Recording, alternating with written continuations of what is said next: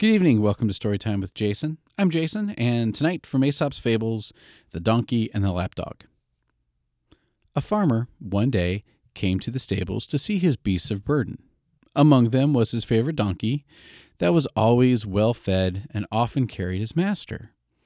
With the farmer came his lapdog, who danced about and licked his hand and frisked about as happy as could be. The farmer felt in his pocket, gave the lapdogs a dainty food, and sat down while he gave his orders to the servants. The lapdog jumped into the master's lap and lay there blinking while the farmer stroked his ears. The donkey, seeing this, broke loose from his halter and commenced prancing about in imitation of the lapdog. The farmer could not hold his sides with laughter, so the donkey went up to him and, putting his feet upon the farmer's shoulder, attempted to climb into his lap.